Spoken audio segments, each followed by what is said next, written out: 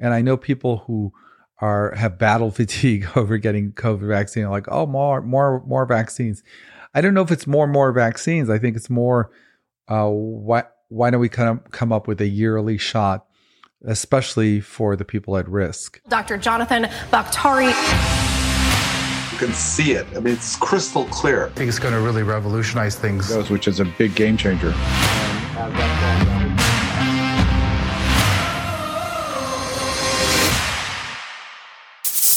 All information discussed or provided by Jonathan Bakhtari, MD, Dr. Bakhtari, and or his affiliates and guests are for educational purposes only. The information discussed and provided is not a substitute for professional medical advice, diagnosis, or treatment. Always seek the advice of your physician or other qualified health providers with any questions you may have regarding a medical concern or condition. Never disregard professional medical advice or delay in seeking it because of any information discussed or provided by Dr. Bakhtari or his affiliates and guests. If you think you may have a medical emergency, call 911 immediately. Welcome to another episode of Bakhtari MD. And today what I want to talk about is how this pandemic is going to wind down.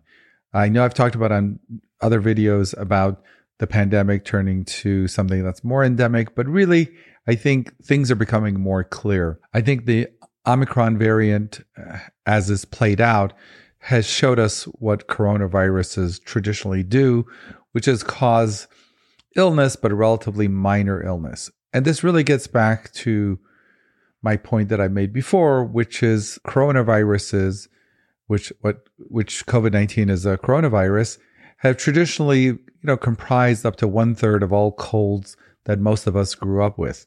So 2, 3, 4, 5, 10 years ago, if you got a cold, 1/3 of the time you probably had a coronavirus. So you can think of it as a cousin to this SARS-CoV-2 virus or the COVID-19 virus.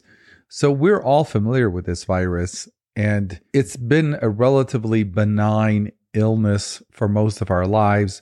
When we get a coronavirus, we get the runny nose, we get the sinus congestion, occasionally a little fever, but for the most part, it's just confined to your upper respiratory tract and your sinuses and your pharynx or the back of your throat. And so that's how we've known it. And I think out of all the variants, when you compare the original wild type variant out of Wuhan and then compare it to the second variant and then finally the Delta and then the Omicron, what you're seeing is a slow return to what a cold used to look like. So really, in many ways, we can, with, being able to look in the rearview mirror, we can see the coronavirus causing a baseline cold.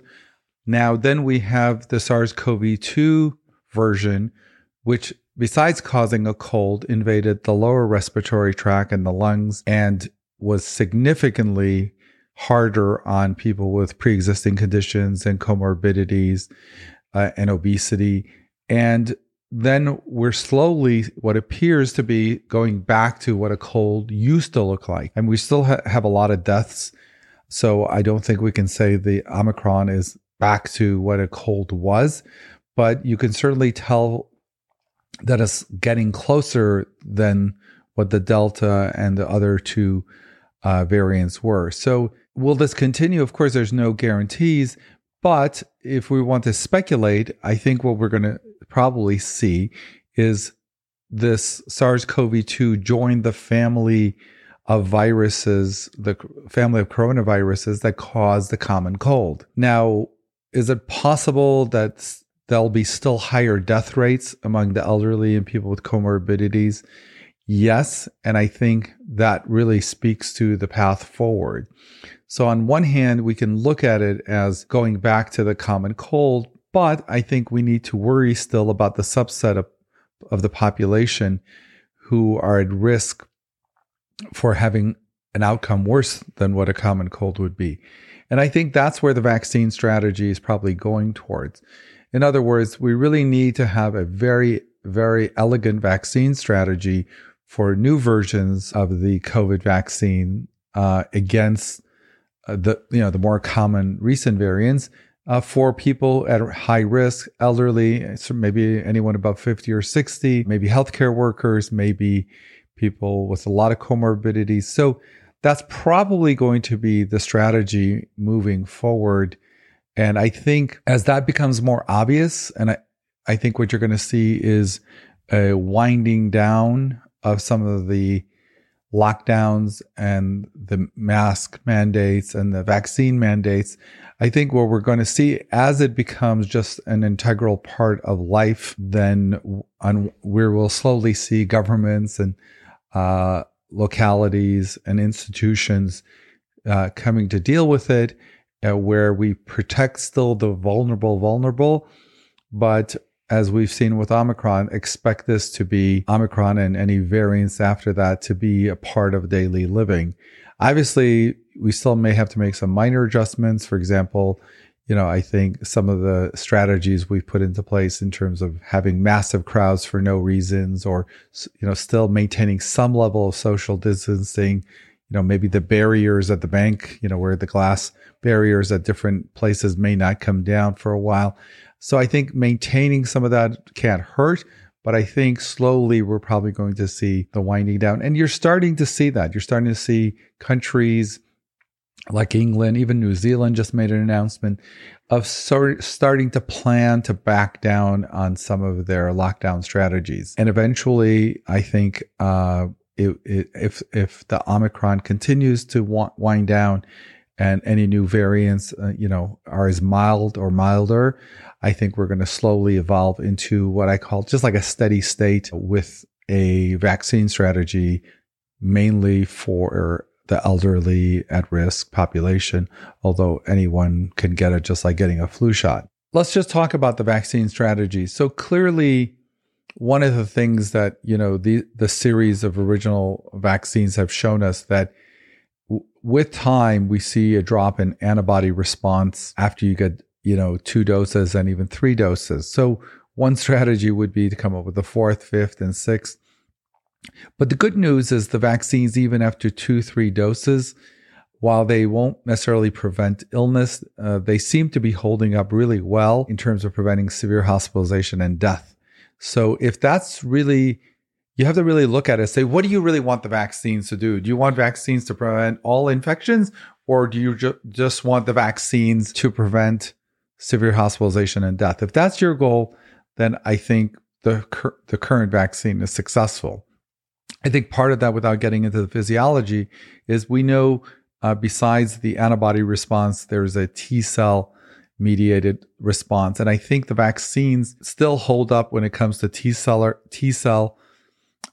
killer cells and other aspects of the cell mediated immunity. Even though antibodies are coming down, I think the T cells still are there, and they're able to prevent the severe hospitalization and death. So I think the long-term strategy is not necessarily to keep giving booster after booster, but as Pfizer and Moderna have talked about, they've started clinical trials of looking at the vaccine, which has been altered to target more the Omicron variant. Now, I know a lot of people, when they hear that, they start arguing, well, this is like whack-a-mole. The new variant comes out, we come out with a new vaccine. But that's what we've been doing essentially with the flu shot for decades, where we, figure out what the recent crop is and then come up with a multivalent vaccine, and we give it out in August, September, and October. So I think since the SARS-CoV-2 virus is an upper respiratory virus, which if it read the playbook on the other respiratory viruses, should generally peak in the fall and winter over time, then coming up with a new vaccine early in the flu season, meaning August, September, for the latest coronavirus or SARS-CoV-2 variant is probably the strategy that we're going to see. So it is, if you want to call it whack-a-mole, it is, but on some level, it really isn't. It's just coming out with the yearly best shot to cover the most recent variants. And I know people who have battle fatigue over getting COVID vaccine, like, oh, more vaccines. I don't know if it's more vaccines. I think it's more, why don't we come up with a yearly shot especially for the people at risk, that covers as many as we can. And we lived with that strategy with the flu shot. And, many seasons at best, the flu shot only protected you about 60, 65%. So, but we thought, well, that's good. I mean, if it protects you from getting a severe case of the flu 2/3 of the time, that's a win. So, hopefully it'll be better than that because of the mRNA technology. But if we can come up with a new version of the vaccine in the summer for release in the early fall, targeting the most common variants that we've seen prior to that, and then just ride out the upper respiratory virus season with that version of the shot or COVID shot, I think that would be a win and would save, thousands of lives. Again, if you look at the endpoint and say, I just want to prevent death and hospitalization, not I want to stop everyone from getting it. And if the majority of people, the vast majority of people who get it is just a cold in essence, upper respiratory infection, that's a win. I think trying to say, well, we're going to wipe out upper respiratory viruses is probably not realistic. So I think addressing the bad part of the SARS-CoV-2, which is it causes death in a certain subset of the population for the most part, is probably the vaccine strategy that makes the most sense. So a lot of people then ask me about what about natural immunity? And, again, I think the best way to sort out natural immunity is look at other coronaviruses. Generally speaking, you get immunity, but I don't think anyone really thinks you're going to get lifelong immunity from natural immunity. So yes, of course, natural immunity is going to be effective in preventing infection in the near to moderate term, but long term, if the SARS-CoV-2 virus is like the other coronaviruses, even natural immunity will eventually wane. So I really think that having this seasonal SARS-CoV-2 vaccine with the latest variants included is probably going to be the best strategy. And natural immunity, of course, will help people get through a season or two. I don't think it's a lifelong thing where if you catch the Omicron, you're good for the rest of your life. And we already know that because we know many people have already gotten reinfected. If to argue that natural immunity is good for life would mean that we wouldn't be seeing these high risk of reinfections. And we're seeing people who maybe got the coronavirus maybe early or in the middle part of the pandemic and now getting Omicron now. So will natural immunity give you some relief for the short to maybe moderate term? Yes. Will it give you lifelong immunity? If it's like the other respiratory viruses, the other coronaviruses, unlikely that you can just say, I'm good forever and ever. You're probably not going to get lifelong immunity from having an Omicron infection a month ago or 2 months ago. So I think this is why falling back on the vaccine, the once a year vaccine strategy is probably the way to go. And I would imagine that, once we get through this fall and spring, I wouldn't be surprised if there was a version that came out, let's just say, at the same time as the flu shot. The other really great advantage of combining it to either be in the same flu shot or you can give it at the same time, it's very unlikely. I mean, we already struggle to get people to come in for their flu shot.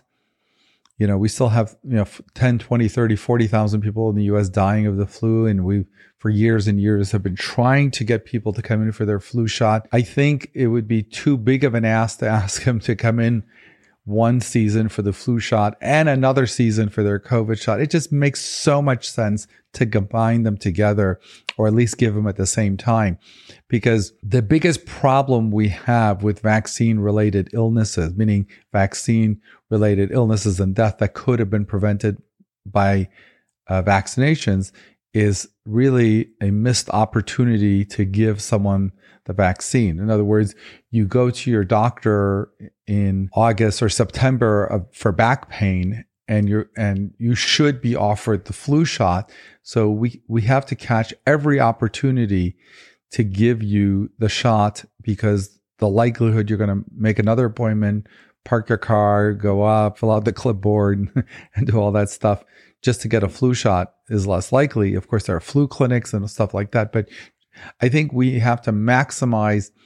So in the old days, we say, hey, if the patient comes in for anything during flu season, don't forget to offer them the flu shot. So how much more that if they're coming in for the flu shot, you should offer them. If there is a new version of the COVID-19 vaccine, you should offer it simultaneously. Because if we are having trouble getting, 330 million people to come in once a year to get a flu shot, I don't think the odds are going to improve when we say, oh, come twice a year, once for the flu shot and once for something else. So I think from a public health point of view, from a missed opportunity point of view, we already have a lot of people who are used to coming in, September, October to get their flu shot. And we have clinics and what have you. It just seems like such an amazing idea to combine the COVID-19 shot at the same time as the flu shot. So I would be really surprised if this flu season, some version of that doesn't come out. So just to wrap up my points, I really think we're going to see in the months to come, mask mandates and some of the social distancing mandates and requirements and the vaccine mandates start to be pulled back, both here in the US and across the world. Again, unless some crazy new variant comes out, I think we are probably going to see that. And we're going to probably see a more endemic strategy for dealing with COVID-19. And I think the biggest component of that is to protect the most vulnerable, as opposed to protect everybody.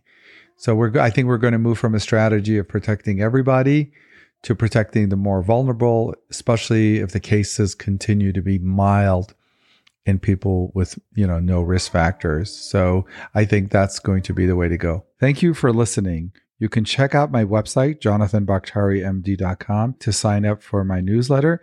And you can watch this full episode over on my YouTube channel, Bakhtari MD, where you can leave questions or topics you'd like me to cover in future episodes. As always, be well. Thank you.